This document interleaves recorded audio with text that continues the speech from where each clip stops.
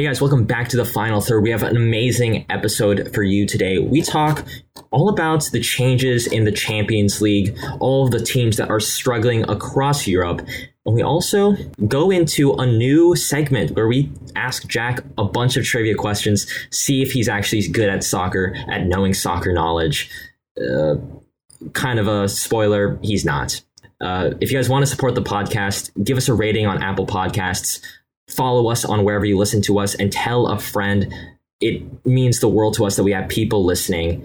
And so if you do that, if you follow us on Twitter at Final Third Show, it helps the podcast out so much. And yeah, that's all we got. So enjoy the show.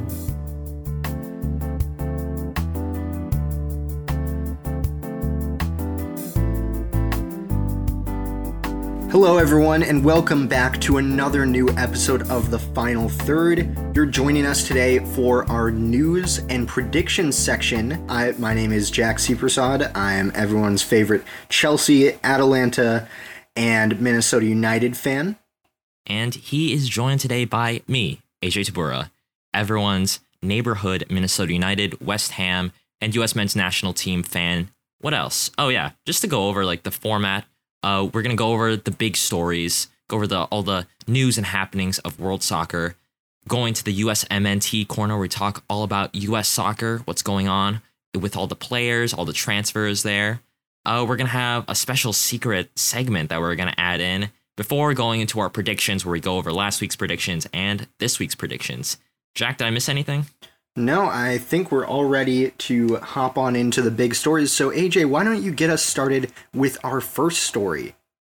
Okay, there was a lot of news with Champions Leagues. And I say Champions Leagues with an S because both the UEFA Champions League and the CONCACAF Champions League have proposed changes or have passed changes coming in the later years. Starting off in Europe, the UEFA Champions League in 2024 is making an effort to stop the European Super League from happening. So in order to do this, they are getting rid of group stages. They'll have 36 teams instead of 32, and it's going to be all in one big league table. Each team will play 10 games instead of 6, and the big four, England, Spain, Italy, and Germany, can add teams based on historical European record. This is called a Swiss system, something that Jack and I should know coming from debate. Top 8 qualify for a round of 16, with those finishing 9 through 24 go through some sort of playoff system. And this is all an effort to try to get more competitive games in. With CCL changes, this comes in 2023, and it used to be a round of 16 right away, but now we'll have 40 teams in 8 groups of 5, and we'll have regionalized group stages. There's the North American one with 17 Liga MX or MLS teams, plus 3 CPL teams. So that's 20 in all. And 11 will advance out of 4 groups of 5. A top 2 of each group will advance, as well as the next best 3. Then there's the Central American division, which 4 advances out of 4 groups of 5. Top 2 of each group will play each other to qualify. And then there's the Caribbean side, where 1 advances out of 2 groups of 5. The winners of each group play each other. And just quickly, to go over these changes and give my opinion, this consolidates power to historically powerful countries. It's advertised as a way to get the competition more competitive.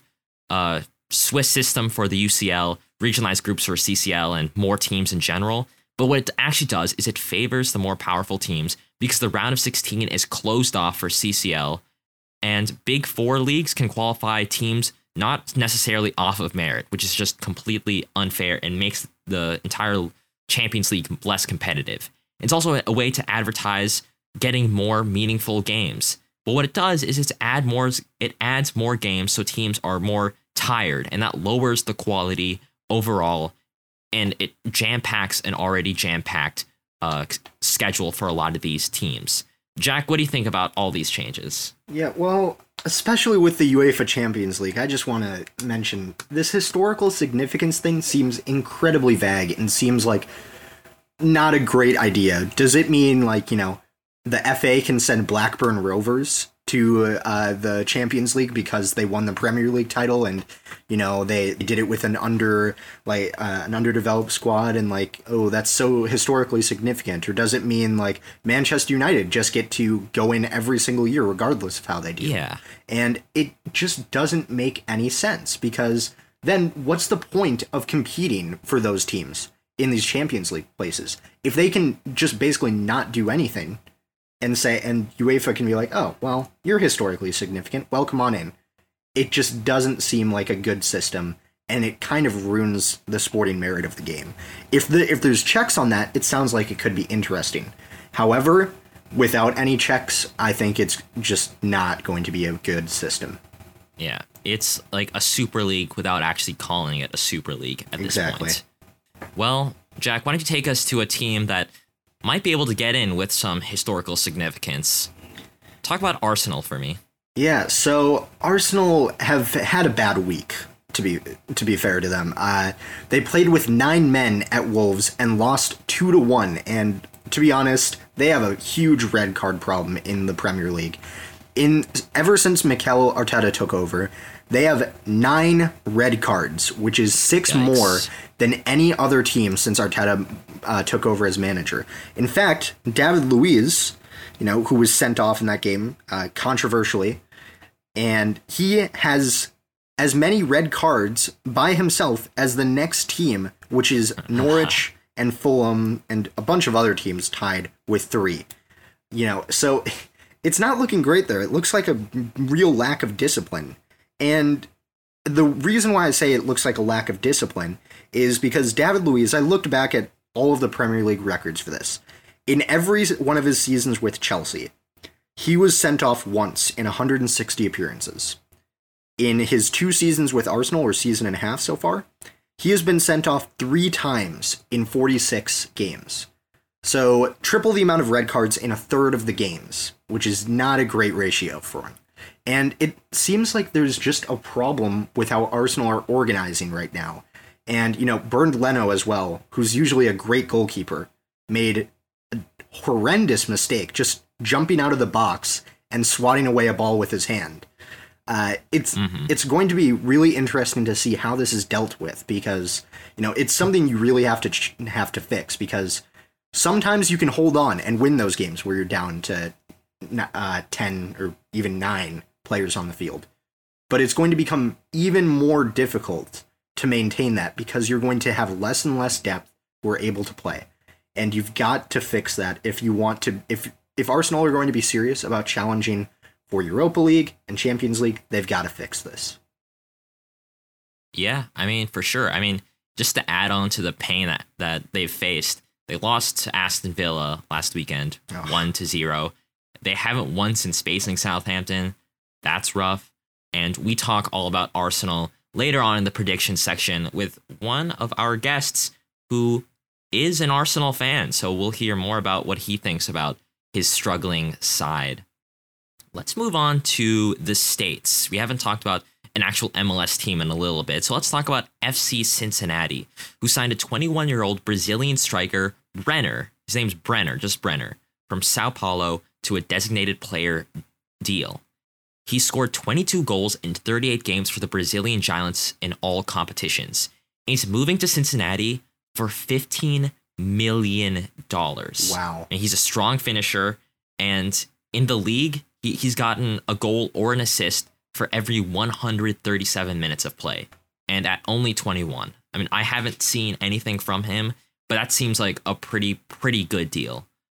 They also might sign Pity Martinez, formerly of Atlanta United and currently of Al Nassr in Saudi Arabia. Even though Martinez actually went onto his Instagram story and literally himself denied the rumors. So Cincinnati, in the past years, have broken the goals allowed and lowest points record. And now, during this global pandemic, during the uncertainty around the MLS CBA, they're now shelling $15 million on players. They have been literally historically the worst side in MLS. But now the question is if they bring these 2 players in, are they good? Are they playoff contenders? I won't answer because I don't really know. Jack, do these 2 players make them playoff contenders? Well, it's interesting because this striker seems like he has the potential to be one of the best in the league. And, $15 million is a massive price tag for any MLS team. I know Minnesota United's record transfer is $5.5 million. So that's 3 times larger, but to be fair, it sounds like his finishing is great. And if that maintains, then Cincinnati could, fix a lot of their problems up front, because for all of their defensive frailties, they weren't much of a threat going forward either. So they did need to fix that. But my question would be, is it really smart to spend $15 million up top and ignore more of the problems at the back? Because you have to imagine that this is blowing a lot of their transfer budget. Oh, and yeah, for sure. It's interesting because I would have thought that they would have prioritized the defense, because, I mean, as a Minnesota United fan, I'm thankful that they took away our record of being having the worst defensive record, but still, they should be prioritizing fixing that. So it's going to be interesting to see how this player does. For the sake of MLS, I really hope he does well, but we'll see in time if it helps Cincinnati. All right. Well, why don't you give us an update on the Marseille situation? We talked about it last week, but give us an update. What's going on there? Yeah, well, Marseille are in more trouble, it seems. We'll talk about their game against PSG later in this episode, but Marseille have actually suspended their coach, Andre Villas-Boas, after he attempted to hand in his resignation. So, for context on this, Villas-Boas said in a press conference that he wasn't happy about the signing on loan of Oliver Ntcham from Celtic on deadline day, and said specifically that he said absolutely not to bringing him in. And so he just said he wanted to leave because he was really upset that the higher-ups weren't listening to him. And he seemed really upset about this. He said he wanted no money. He just wanted out, which shows just how dire this situation is in Marseille. And, I mean, instead of letting him resign, Marseille put him on suspension and are pursuing potential sanctions and a disciplinary procedure against him, which you have to think could actually hurt his coaching career for such a young coach as well. He's just over 40, and it'll be interesting to see how this all plays out, because this could be a really big stain on a record of a manager who, just 7 or 8 years ago, I think, was managing Chelsea. So it's going to be very interesting to see. I mean, to be honest, I think Marseille probably needed a change of managers anyway. They had 1 win in 9, and, they played about as well without him as they did with him, to be fair. So I think that it was probably time for a change, but I don't know. It's tough to see this because they're a massive team in France and they have a ton of history. And to see such a calamitous destruction of this team over the past few months has just been horrendous to watch as someone who's a fan of watching the French league. Yeah.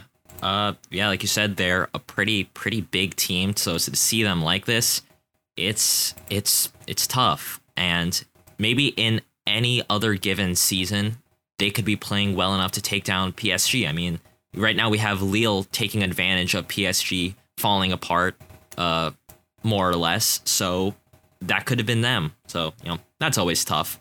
But let's go over another calamitous result.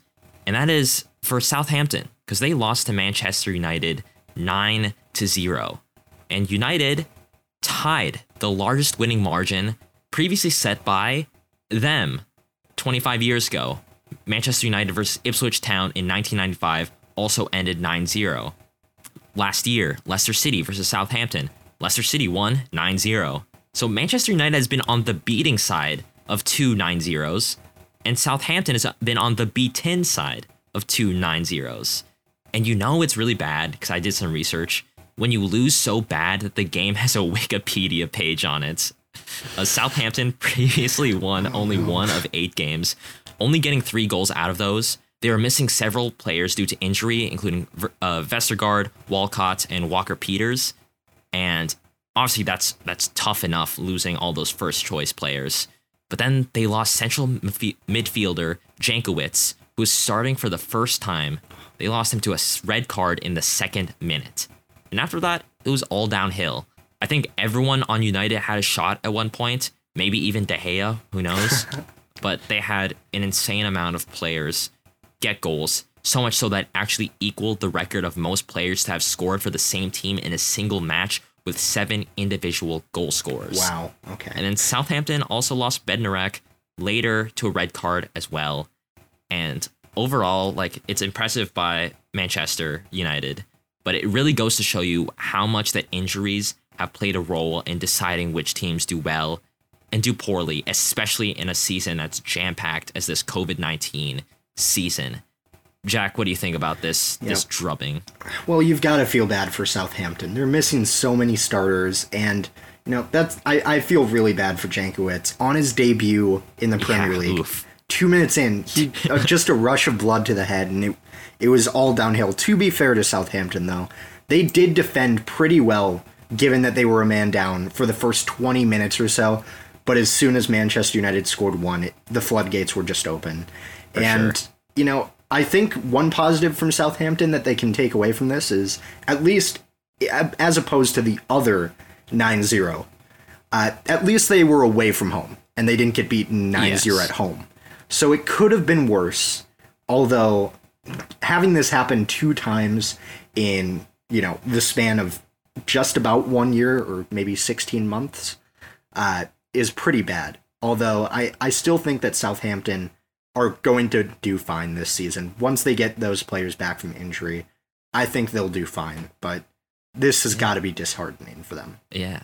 I think it's also better this way because they don't have any fans at all in stadiums. I remember watching the game last year and just seeing some of the fans who just stayed the entire 90 minutes, and they just looked like life had left their soul. I don't know how you could stay there. That would feel terrible. Yeah, I would leave at 4-0. Yeah. But how about we go into some real quick stories? Those are our big stories. But let's go over, 5 or 6 stories that we just want to go over real quick because there's just so much to talk about. Jack, why don't you get us started with those real quick stories? Yeah, so we're going to take you down to Italy first. Lazio made a controversial decision signing Romano Mussolini, the great-grandson of the fascist Italian dictator, to a professional contract. And, his mom is in the parliament representing their far-right party.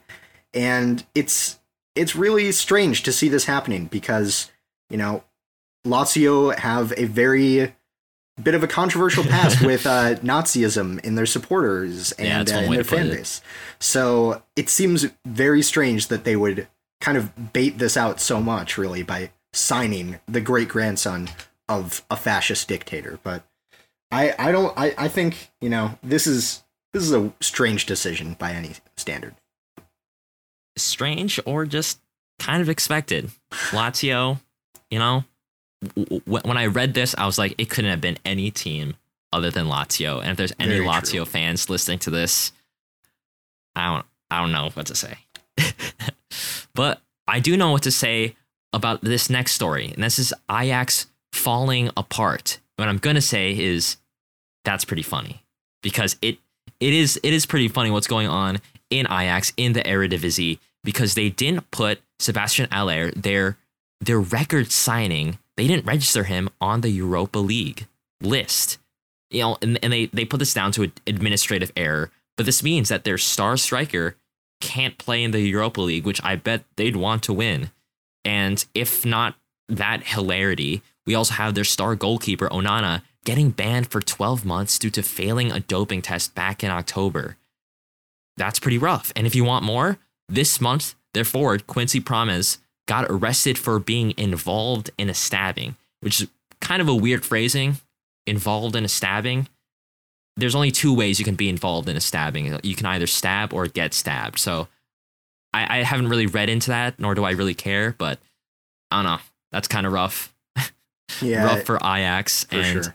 Jack, why don't you take us to another team that's kind of having a little bit of a rough patch? Yeah, well, all I can say about this is Fortress Anfield seems to be absolutely crumbling. After a 3-year unbeaten streak at the Fortress, Liverpool have lost 3 straight home games for the first time since 1963. And they lost to Manchester City at Anfield for the first time since 2003. Yikes. They've been just incredibly inconsistent. They've lost, losing to Manchester City, that's fine. They've been great. But they also lost to Burnley and Brighton Yikes. at Anfield by 1-0 margins. That's not great. And, it's... I mean, I would no longer be scared to go to Anfield if I was any other team, because it just seems to have lost all the magic. As soon as Ashley Barnes just destroyed the force field, I guess, and now it's just the home of Liverpool's pain, I guess. So that's really unfortunate for them. Yeah, that is pretty unfortunate. We're going to talk a little bit more about Liverpool later on in the episode in the predictions, but we're also going to talk about Liverpool right now, because Liverpool got banned from entering Germany by some local government authorities. They banned them from entering to play Leipzig in the UEFA Champions League round of 16. Just completely barred them from entering. And so they'll be playing, Leipzig will be playing at home in Puskás Arena in Budapest, Hungary instead. So a little bit of a interesting workaround. Kind of sucks for Leipzig, but I mean, it's COVID-19. You got to do what you got to do. Additionally, we also have Tigres being the first CONCACAF team to reach the Club World Cup final. I was actually surprised because I was pretty sure that some Liga MX team has done it before, but they're the first one. They took down Copa Libertadores winner Palmeiras 1-0 to go to the final, where they'll probably meet Bayern Munich. So that's pretty interesting. Good for them. Should have been LAFC up there, but whatever. And then just to preview what we're going to talk about in this upcoming deep dive episode, we have the MLS collective bargaining agreement being signed. It's tentatively approved, and players are going to be voting on it. I think the voting ends this night, actually, to see if we're going to go ahead with the current CBA that MLS wants to approve. So if you want to hear more news about it, what it means for the league, listen to our episode coming out later this week.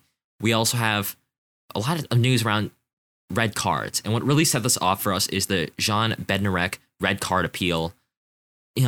What's wrong with the red card rule? That's the question that we're going to be asking, because there's so many red cards going around, especially this week just alone. We have Souček, Leno, Luiz, Bednarek, all of varying levels of recklessness.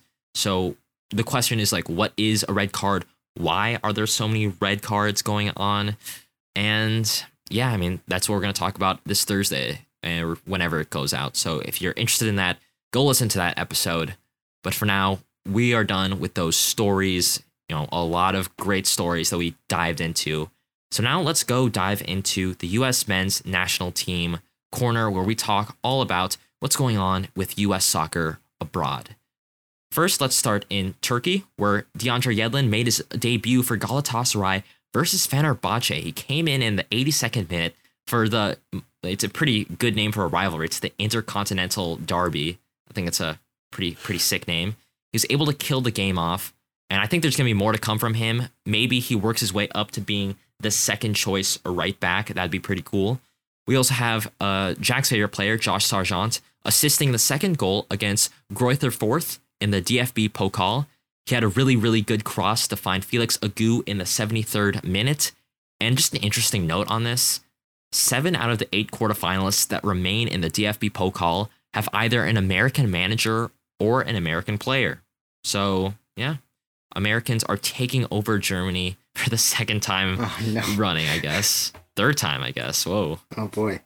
Next, staying in Germany, we have Richards making his Hoffenheim debut. Hoffenheim are going through a little bit of a center back nightmare. A lot of them are injured, so he slotted right away, starting against Frankfurt. They eventually lost 1-3, but he still played really well. He's the center back of the future, so hopefully he improves, and I think he'll get a lot of good playing time with his former coach there at Hoffenheim. Next, let's go to Spain. Dest is back, and he played in a 5-3 win against Granada in Copa del Rey for Barcelona. Barcelona were down 2-0. He comes in and they win 5-3. Coincidence? I don't think so. But honestly, with all seriousness, he's been really good at making penetrating runs up on the field, making things happen, and he's still coming off the bench for the near future as he, gets back from injury. But once he gets healed up, he'll be golden. Next, we have Timothy Weah scoring for Lille in a 3-0 against Bordeaux. He put one away from a great assist from Araujo. Really good finish from him, too. What the goal really symbolized was him being really good at off the ball movements, which I think is one of his strengths. And this is further highlighted by his amazing pass that came before the assist. So he assisted the assist, I suppose, in today's game against Nantes. And he's really coming out of his shell with Lille, their first place. You'll love to see it. And next we have Christian Pulisic. So Tuchel earlier this week said he wanted to play Pulisic as a false nine. You know, he's really good at pulling defenders. He's really good at his movement. So maybe it does work out for Chelsea. He also didn't appear on the 18 for today's game against Sheffield, but Tuchel went out to say that it is because of some family emergency that he had to leave and, you know, go do whatever he wanted to do. But before I continue, I want real quick, Jack, what do you think of Christian Pulisic as a false nine for Chelsea? I think we saw it a little bit. I think it was against Burnley that we saw him playing in that role, and he actually did really well. He set up the goal for Alonso that killed the game off, and I think that it could be very fruitful for Chelsea because, you know, he's played there before and he played well. I'd be interested to see how it works out in the future, especially since our strikers aren't exactly firing that well. So it'll be interesting to see. All right, yeah. Well, you know, to be fair, Timo Werner, as much as I hate to admit it, 2 assists today, not bad, not bad. But another player who hasn't been very bad and hasn't been on anybody's radar is, Siabachu. I'm going to go Siabachu. He scored a hat-trick for Young Boys in the Swiss Super League. And he's been completely under the radar for U.S. men's national team fans because he's a dual national who is also eligible for France. But, you know, given that he's playing in the Swiss League, I don't think he's going to be called into the French national team anytime soon. And so he is leaning towards the U.S. soccer. I think it would be a really good option for a striker. I think he could really put himself into the running for striker if he continues to play well. Another person that's been under the radar is Luca Della Torre, who assisted for Heracles. Heracles? I'm not going to try. Heracles? That sounds way better. You're right. He scored for Heracles in the Eredivisie. And he's pretty under the radar, too. He's been assisting, you know, a good amount of goals in the Eredivisie. And he's eligible for U23s. So he can go to the Olympics. So that's pretty cool. Next, real quick, just to rattle these last 3 off, we had Richards and Eriksson being registered by their respective clubs for the Europa League campaigns. So hopefully we see them. Matthew Hoppe re-signs for Schalke for the next couple of years. So maybe if they get relegated, he stays with them. That's fine.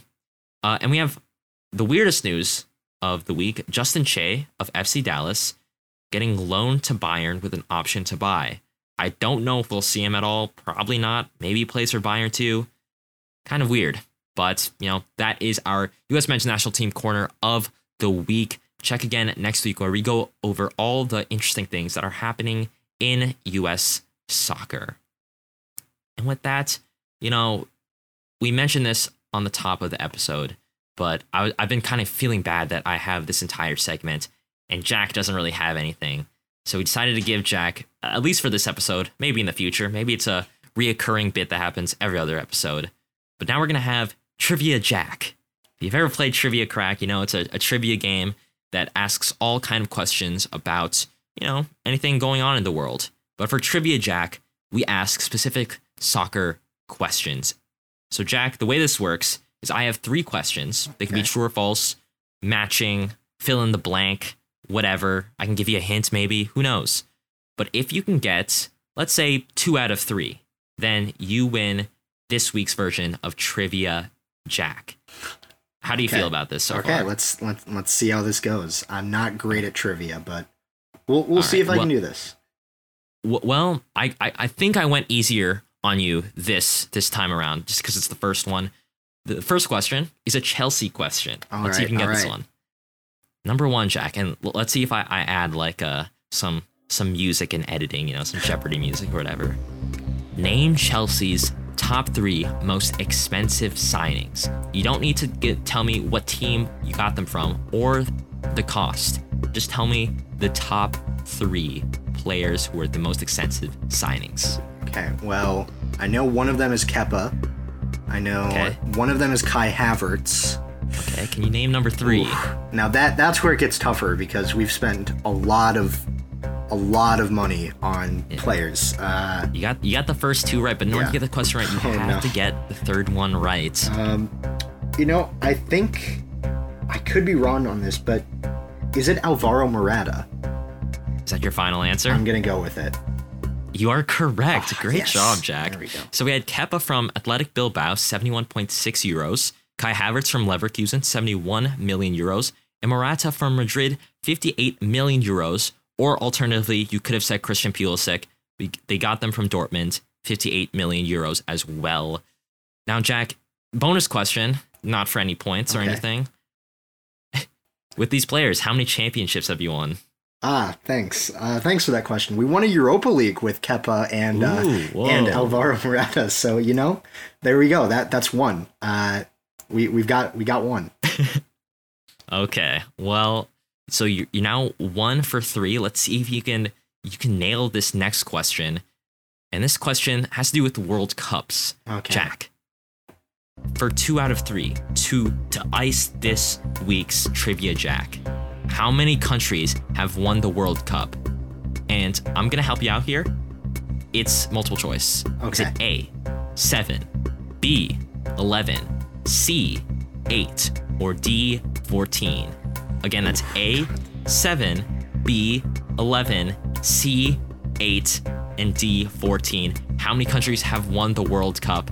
Take your time. Okay, well, let's see. Really think through it. Yeah, let's see. I'm going through all the countries that I know that have won it. So, France, Germany, Spain. We've got Italy, Brazil. I'm trying to think of them all. This is tough. We've got Uruguay. They won the first few. Argentina's won a few. Yep. Who else has won? Jeez. I feel like the Netherlands has won. What are the options again? You're gonna A, 7, B, 11, C, 8, D, 14. There hasn't been a lot of World Cups. Yeah, I know. I'm trying to think. I know England's won one as well. I'm trying to think of all the countries that have won them, but I already said France, of course, because I know them. You know what? We're gonna go with. Was 11 an option? Yes, 11 was an option. I'm gonna go with 11. All right, is that your final answer? Yeah, we're gonna go with that. It's either 8 or 11. I'm pretty sure. All right, you said B, 11. It's actually C, 8. I was going between the Netherlands haven't won, have they? No, they have not. I thought I remembered them winning at one point, but you thought wrong, bro. You thought wrong. How many teams have won, you ask? Well, there's 1, Brazil, Germany, Italy, Argentina, France, Uruguay, England, and Spain. An additional 6 have been runners-up. That's why Netherlands I put in 14. Netherlands were runners-up, I know, a few times. Netherlands, I think Sweden, Croatia, obviously. Right. So, very, very close. 11 wasn't a bad answer. If I didn't know, I'd probably say 11 because, I would. You would think like maybe Portugal or Netherlands have won one, but right. I thought I remembered the Netherlands winning one, but they I believe they lost in a final to Argentina back in the 70s. So what a great time! Oh great! So you're 1 for 3 still. Oh boy! This third question is your way out. This is the only way that you can win Trivia Jack this week is if you get this right. This is a Champions League question. Oh boy. Who was the last Champions League winner not from the Big 5 leagues? That's England. Ooh. England, Germany, Italy, France, or Spain. I'll give you a hint. And this might give it away, but I'm going to give you a hint. Jose Mourinho coached this team. Oh, it's got to be Porto because I know Ajax won, but that was the 90s. Porto won in 2002 to 3, I think. So I'm gonna go with Porto. Is that your final answer? Yes. You are correct, Jack. You won this week's version of Trivia Jack. Yes, Porto beat Monaco 3-0 at Arena auf Schalke in Germany. Jose Mourinho, great job. And Jack, great job as well. We got you on the World Cup question. Yeah, I thought, but you still won. You still won. 2 for 3 is a still respectable score. Jack, how do you feel? pretty good. I'm disappointed in myself about that World Cup one. I tricked myself into believing the Netherlands had won. I won't make that mistake again. Okay. Well, congratulations. Next week, we're not going to go as easy. We're going to ask you something like, name every single French player in existence. Oh, boy. Something like that. Oh, boy. All right. And with that, let's go on to our predictions section, where we talk about all our predictions from last week. Jack, why don't you run us through the point system? Yeah, so our point system, as always, is you get 10 points for getting the result correct and 20 points for getting the exact score correct. And you get 0 points, of course, if you don't get anything correct. So starting us off with this, we had my favorite game of the week, the London Derby between Tottenham and Chelsea. This was a 0-1 game with Chelsea barely winning. It was decided by thin margins. It was an intense derby. Spurs were without Harry Kane, and it showed. The deadlock was broken at 23 minutes when Timo Werner made a goal contribution by getting fouled by a breakdancing Eric Dyer in the box. And he was either breakdancing or doing his best fidget spinner impression. Yeah. And it didn't turn out well for him. So he fouled Timo Werner. Jorginho gets a penalty, and throwing out his usual hop, skip, and a jump, he slotted it past Lloris with power. Lloris guessed the right way, but he couldn't save it. It was a 1-0 win for Chelsea, and I've just got to say, if I was surprised by Jorginho's change in how he was taking his penalty, I can't imagine how it must have felt to be Hugo Lloris. So that had to have been interesting. I guessed a 1-2 win for Chelsea for 10 points, so I got 10 points. AJ guessed a draw for 0 points, and Griffin guessed a 1-3 win for Chelsea, so he gets 10 points as well. Yes. So AJ, why don't? Oh, sorry. Yeah. Oh no, yeah. I just want to mention it. Yeah, we had Griffin on the show last week, right? And so we're also including his point total in this week's. And yeah, I'll take us to Marseille versus PSG in Ligue 1. PSG win La Classique thanks to, how do you think about that pronunciation? That was pretty good. Huh? That was pretty good. Yeah. They won their rivalry matchup thanks to 2 first-half goals. A 9th-minute strike by Kylian Mbappe came on the counterattack, beating Mandanda at the near post. Marseille, despite being quite good in the first half, were unlucky to find themselves down 2 goals when a cross from Florenzi skips off Icardi's back, just bouncing over Mandanda. And this is capping off a very disappointing performance. The fact that Marseille's Dimitri Payet, West Ham legend, literally my favorite French player, he received a red card for a reckless 90-minute challenge. Very unfortunate. But what's not unfortunate is all 3 of us guessed PSG to win. Jack said 0-3. Griffin said 1-3. I said 0-4. None of us got it quite right, but we all got that result correct. 10 points to all of us. Jack, why don't you take us to Liverpool versus Manchester City? Yeah, so as was usual, this is the type of game that usually, or at least for the past few years, has decided title races. And it was at Anfield, so Liverpool would have been good to think that it would be their advantage. And to be fair to them, after halftime, it looked destined for a stalemate. But Liverpool got a penalty earlier in the first half, and Salah converted it. But a barrage by Manchester City meant that Anfield crumbled, once again, delivering 3 straight home defeats for Liverpool for the first time since 1963. City's goal scorers were Gundogan at a double, Phil Foden got a goal and 2 assists, and Raheem Sterling, the former Liverpool player, made his mark on the game as well. And mistakes from Thiago and 2 absolute disaster classes from Alisson, where he, in one instance, gave the ball straight to Mahrez, who crossed it to Sterling, and they gifted City 3 points for Liverpool 1, Manchester City 4. I guessed a 1-1 draw. Griffin guessed a 1-2 win for Manchester City, and AJ gets the opposite. So AJ and I both get 0 points, and Griffin gets 10. Come on, Liverpool, letting me down. I thought they'd keep literally the 17-year streak of not losing to Manchester City and Anfield, but apparently not.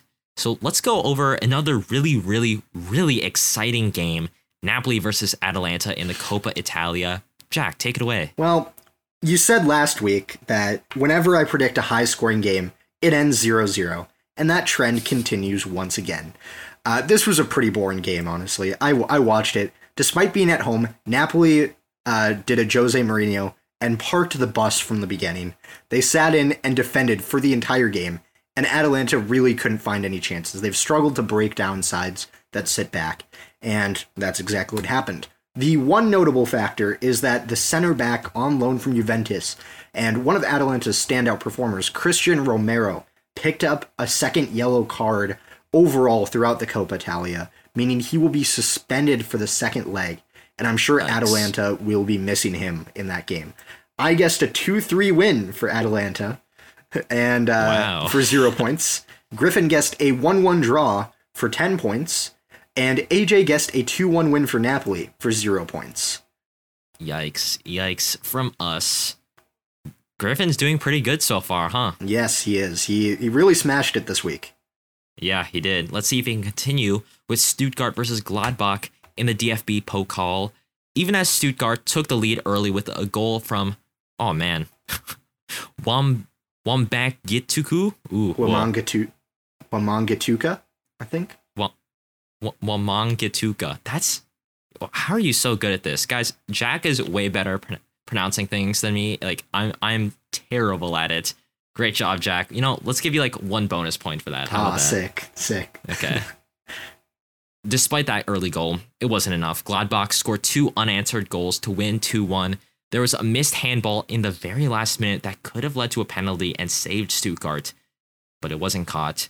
That was terrible officiating, honestly, and a terrible way for American Matarazzo and his guys to bow out. Jack guessed 1-3 for Gladbach, gets 10 points. Griffin guessed 2-3, gets 10 points. I guessed 3-2 for Stuttgart, and I got 0 points. I literally only got the PSG game correct. Jack got 3 of the games correct for 30 points. Actually, with that bonus point, let's make that 31 points. Congratulations. Sick. I really appreciate that extra point there. Yeah, it really changed a lot because Griffin didn't get any scoreline specifically correct, but got every single result correct. I don't think that's ever been done before. Nope, it's never happened before. Really great job by him. We're definitely going to have him on again to see if we can beat him next time. But the final scores, we did not do great. But I think it's very funny that last week during the podcast, we were all talking, and AJ said, it's going to be really easy to beat Jack, but not as easy to beat me. And I think that backfired quite a bit on you this week. Yeah, whatever. So yeah, that's 2 weeks of terribleness from me in a row. I think my record now is 2-3. 1-2, lost 3. Yours are the same, 2-3. And our guessers are 1-0. That's tough. Yeah. That's tough. And now we're going to see if that trend continues, because we have one of our friends, Reed, coming on to the podcast, giving his predictions. He's an Arsenal fan, so, fair warning, he might be, a little crazy. But, we have him on. It was a great talking to him. And yeah, we also give our Super Bowl predictions. So, and I know the fact that this is coming out on Monday or so the Super Bowl is going to be over. But, we give our opinions and predictions on that too. So yeah, let's get over to that one.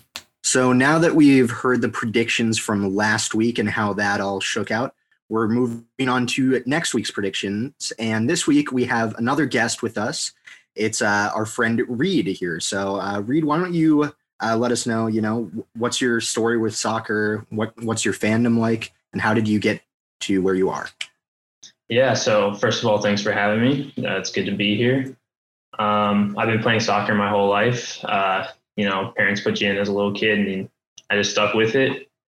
I didn't start really watching soccer, though, until I was, I think it was about 8th grade when I really started. After the 2014 World Cup, I started watching club soccer the season after that. And a buddy of mine is an Arsenal fan, so I just kind of watched a few games with him, and it just naturally became an Arsenal fan that way. So, and I'm originally from Atlanta, so I'm also an Atlanta United supporter. Nice. All the worst teams. What the heck? No, that's good. Yeah. Well, given that you're an Arsenal fan, then why don't you kick it off with the prediction for the first game that we chose today, Arsenal versus Leeds United. Great. Yeah, I'd be happy to. So this game, it's going to be a big game, big mid-table clash between two mid-table teams, unfortunately. But it's all right. Honestly, I think Arsenal will be really strong in this game. We've shown a lot of good stuff recently. For the most part, really unlucky against Wolves with those 2 red cards. Not great, but and didn't really show up in our last game either against Villa. Although they are a decent side, so credit where it's due. But I think Arsenal can beat this Leeds team for sure. They play Leeds play very attacking, can leave themselves open at the back.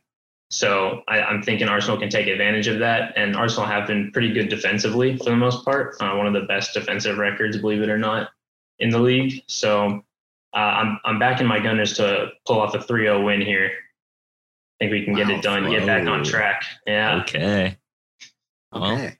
Jack, what do you think? Well, I think this comes down to 2 different sides. Leeds almost never draw. They either win pretty big or they lose really big. And I think it's going to be I think a 3-0 scoreline is actually pretty possible. It just depends on what side. Given that Arsenal's record is a little bit better and they'll have Bernd Leno back, I'm going to back Arsenal to pull off a 2-1 win, so closer than what Leeds are used to. But I think that, Reed, you're right. Arsenal play really good counterattacking wise, and Leeds play way too open at the back. And as a Chelsea fan, I know that during the FA Cup final, we played open from the back and Arsenal exploited it. So I think if they can do that, they'll pull off a win here. Interesting takes. You know what? I don't know if it's because I'm a West Ham fan and we're so far ahead of Arsenal that I'm just like, any team that's below us is just terrible. But I guess I don't really see it with Arsenal. And I've been watching some of their games closely the past couple of weeks. Yes, they were missing some key players that they're going to have return. Yes, that their defense is better than most teams. But I just think there's a lot of question marks coming into this game with their given form and with everything that's going on with the club. And, like Jack said, Leeds is all attack. And that's kind of exciting for me. I think it's going to be goals on both sides. But because of that form, I'm going to go with 3-2 to Leeds United. All right, wow. Jack. Well, okay. Liverpool are struggling. So let's get your take on Leicester versus Liverpool first. Yeah, well, this is a big game. Both of them are in the Champions League places. Liverpool have a chance to go even on points with them. So Leicester sit in third. Their recent record is 2-2-1. So 2 wins, 2 draws, and 1 loss. 2 wins, 2 draws, and 1 loss. And Liverpool have lost all 3 of their home games recently, but won all of their away games. So I think that might be the difference here, because Liverpool are going away, and Leicester's home form is not great. They do not pick up many points at the King Power. So I think that it's going to come down to home versus away form. And I'm actually going to say that Liverpool are going to win this barely. So Leicester 0, Liverpool 1. All right. Well, what do you think about that, Reed? Do you think he's right? Yeah, that's brought up some really good points with form where each team is picking up points. And both, you'd say Leicester is struggling less, but still they don't, not every game is a good game for them. Vardy's been out injured, not playing his best. He is old, but still you think they want a little bit more out of him. And Iheanacho isn't the best backup. When he plays, he doesn't get the goals you'd want him to get either. So, that being said, I think I'm going to give it a 1-1 draw for these 2 teams. I think Liverpool will come and compete, but I think Leicester will be up for the challenge. But neither team really showing anything recently that says either one is going to get the best of the other. Yeah, I'm going to have to really agree with that. I mean, neither of these teams are very standout the past month.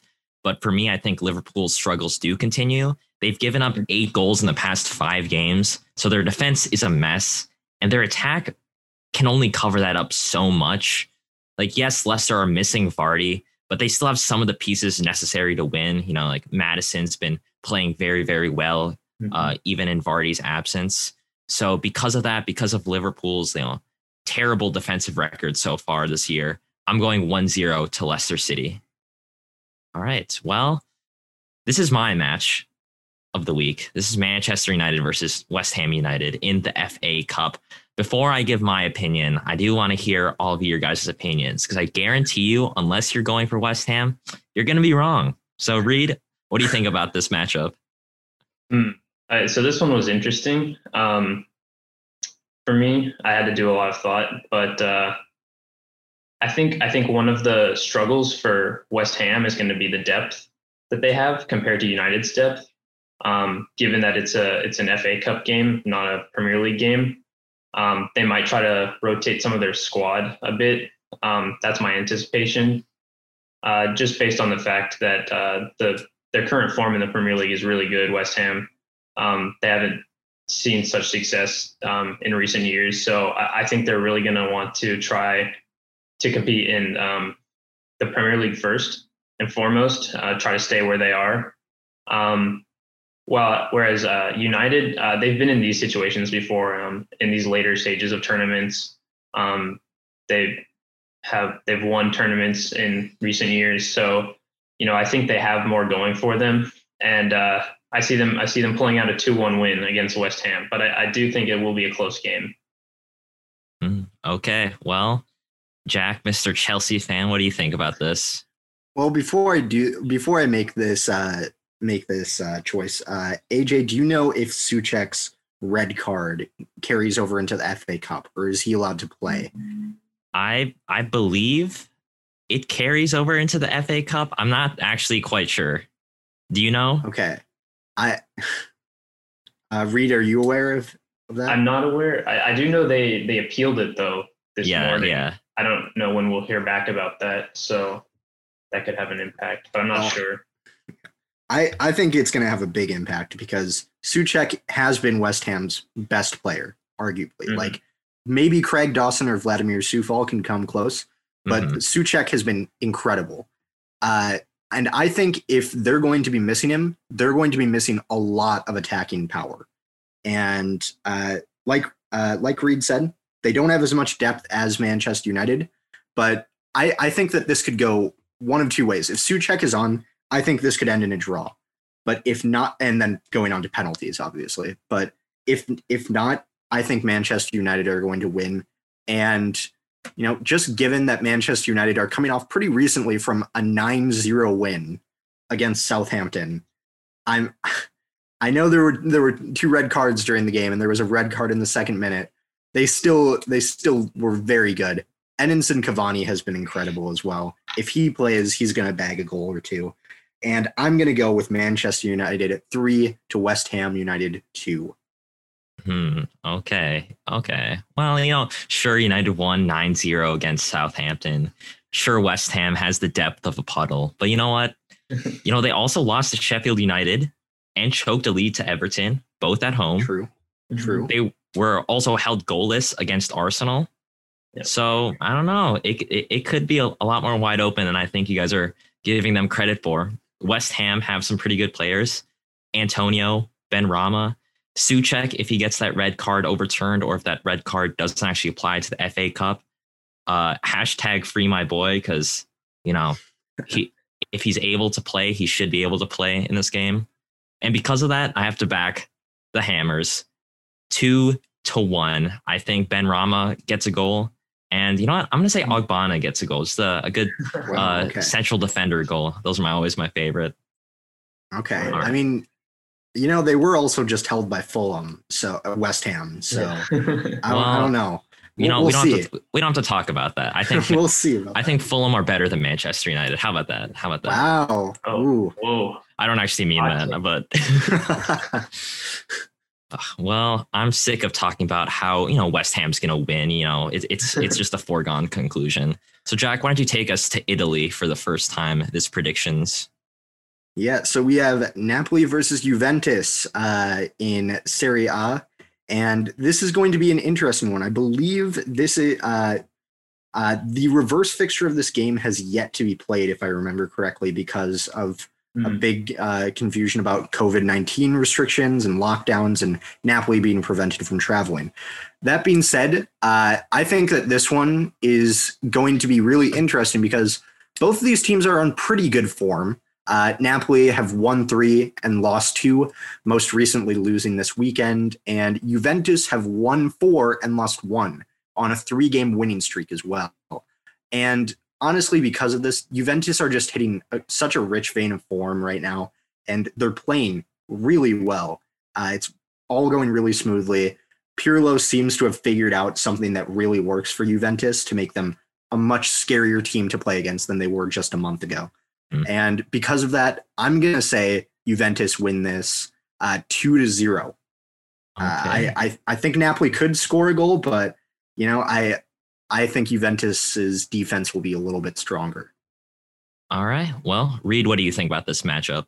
I actually have the exact same score line as Jack for all the same reasons. I mean, Juventus have just been playing really well recently. Napoli also playing pretty well, but not as well. And they've had some hiccups along the way this season. But the main thing is just Juventus have just hit such a good run of form, like Jack said.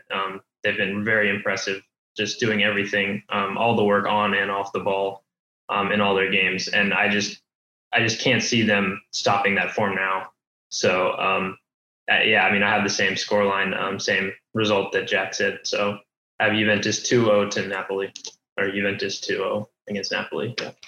All right, cool. Well, I'm also going to back Juventus for this game. They've been playing really well. Napoli have also obviously been playing really well. So I think that Juventus isn't going to get the shutout. I don't think they're going to shut Napoli out.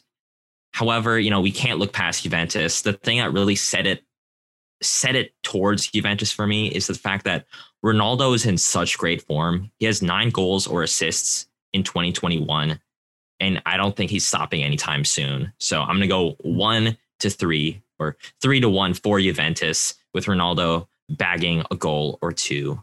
So next we have another not England matchup. I guess we have way too many of those in this week, but we have Sevilla versus Barcelona in the Copa del Rey. And I'll just start this off by saying that I just looked up the Barcelona score against, I don't even know who they were playing, but they were down going into like the second half or something. I just know that they were down, but they were able to come back. And I think that's really highlighting how Barcelona have been in the past couple of games. I mean, they haven't lost in 6. Sevilla are also playing well. They haven't lost in 7. But to me, like Barcelona, they came back in the last round of the Copa del Rey to win 5-3 against Granada. They have like this really strong mentality from them in these recent games. And they have just picked up form when earlier this season, it just didn't look like they'll get that. And they have Messi and Antoine Griezmann playing really, really well. Griezmann has 13 goal contributions in the past 8 games. Like that's crazy good for someone who, let's be honest, was like looked as pretty overrated in the past season. So because of that, I think Barcelona gets the job done 2-1. Reed, what do you think about this? These two good teams going against each other. Yeah, this one was very tough matchup to look at. I think, like you said, Barcelona have recently been very strong mentally, you could argue, just based on the kind of results that they're getting, coming from behind, scoring a lot of goals, even if they're letting in a lot at the back.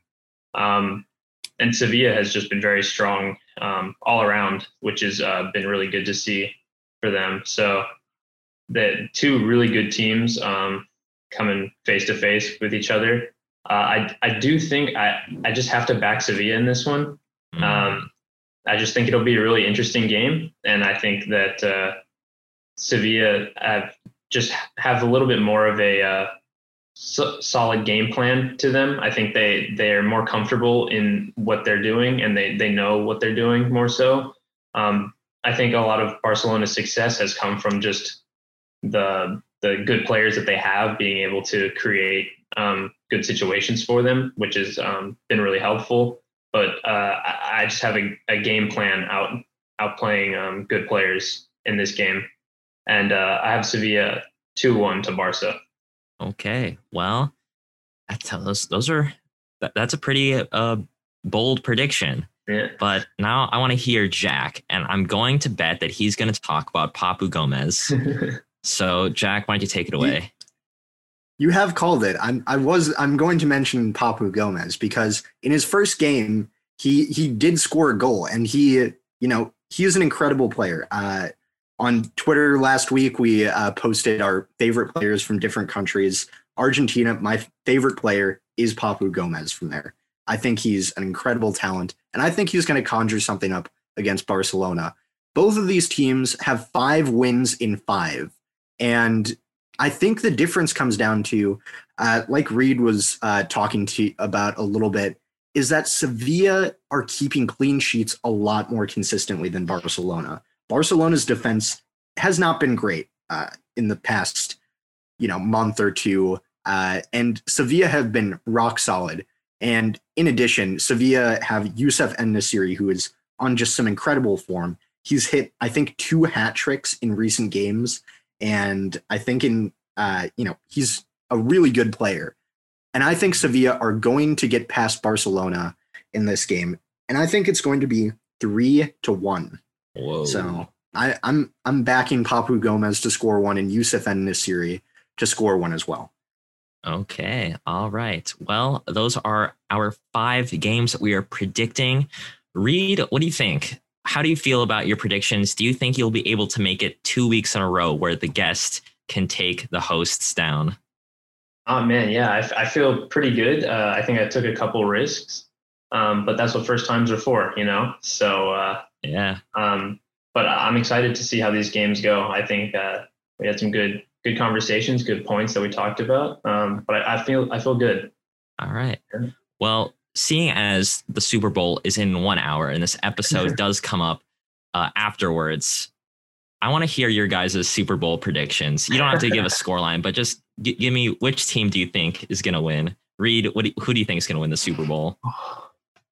Honestly, I think the Chiefs have a more complete team. I think they've done it better for longer, and I just think that Mahomes is just going to be able to lead Kansas City to another ring. I think it's going to be a great game, though. I think Tampa Bay will come out swinging, but I think Kansas City is going to take this one. All right. Well, Jack, we've already talked about this, but I want you to tell the world.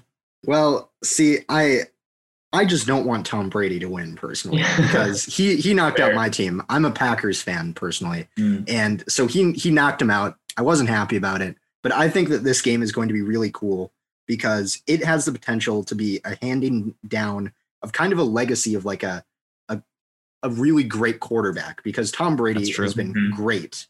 And if Patrick Mahomes takes the Chiefs to a second Super Bowl in as many years, I think that's the start of the passing down of a great legacy. And I think I'm going to back the Chiefs to win it. Again, more complete team. The Buccaneers, they're kind of relying on Brady quite a bit. They have some other good players, but they're really relying on Brady. And I think the Chiefs and Andy Reid will lead them to it. Lame. I'm going to go. Okay. I don't like Tom Brady as a person or necessarily a player, but it's just the fact that the Buccaneers, they're playing at home. I think that's super interesting. That is true. And Yeah. they also have 2 former Gophers on their team that, we were able to see live. I want to see Antoine Winfield and Tyler Johnson lift up the Super Bowl trophy. That'd be really cool. Yeah. But other than that, I don't really care who wins. I just want to see those 2 Gophers win. So yeah, I'm going to go with Buccaneers. Yeah. All right. All right. Well, again, Reed, thank you so much for joining us. Yeah. We're going to see if you can beat us. But do you have anything else to say? Just thanks for having me. It's been fun. All right. Well, thank you for being here. Yeah. All right. Again, thanks for Reed for coming on the podcast. We can't wait to get even more guests on to give their predictions and hopefully to not beat us. Jack, we got to bring in some people that don't really know much about soccer. Like, we got to invite like our parents on here or something to really get them to guess incorrectly. But Jack, before we sign off, do you have anything to say to our viewers? As always, make sure to check out our Twitter at Final Third Show. And, we've been posting there a lot, and we'd love to interact with more listeners because we have a lot of fun talking about this. And, in the future, we might want to try putting out some polls to get your opinions on some of the topics that we will be talking about. And it would be great to have more interaction on there because of that. Also, make sure to check out our YouTube channel. You can search Final Third Show, or you can check out the show notes on whatever platform you're looking at. And we'll be posting some highlights and some other clips there throughout the week. All right. Well, yep. That's our time here at the Final Third. As always, give us a rating on Apple Podcasts. Follow us on wherever you listen to us or watch us. And as always, tell a friend about the podcast. You guys have no idea how much it helps. Tell your dad even. That'd also be a really big help. And Jack, why don't you say we head on out here and watch the Super Bowl? Let's do it. All right. Well, that's the Final Third. We'll see you same place, same time next week and this Thursday. See ya. Bye.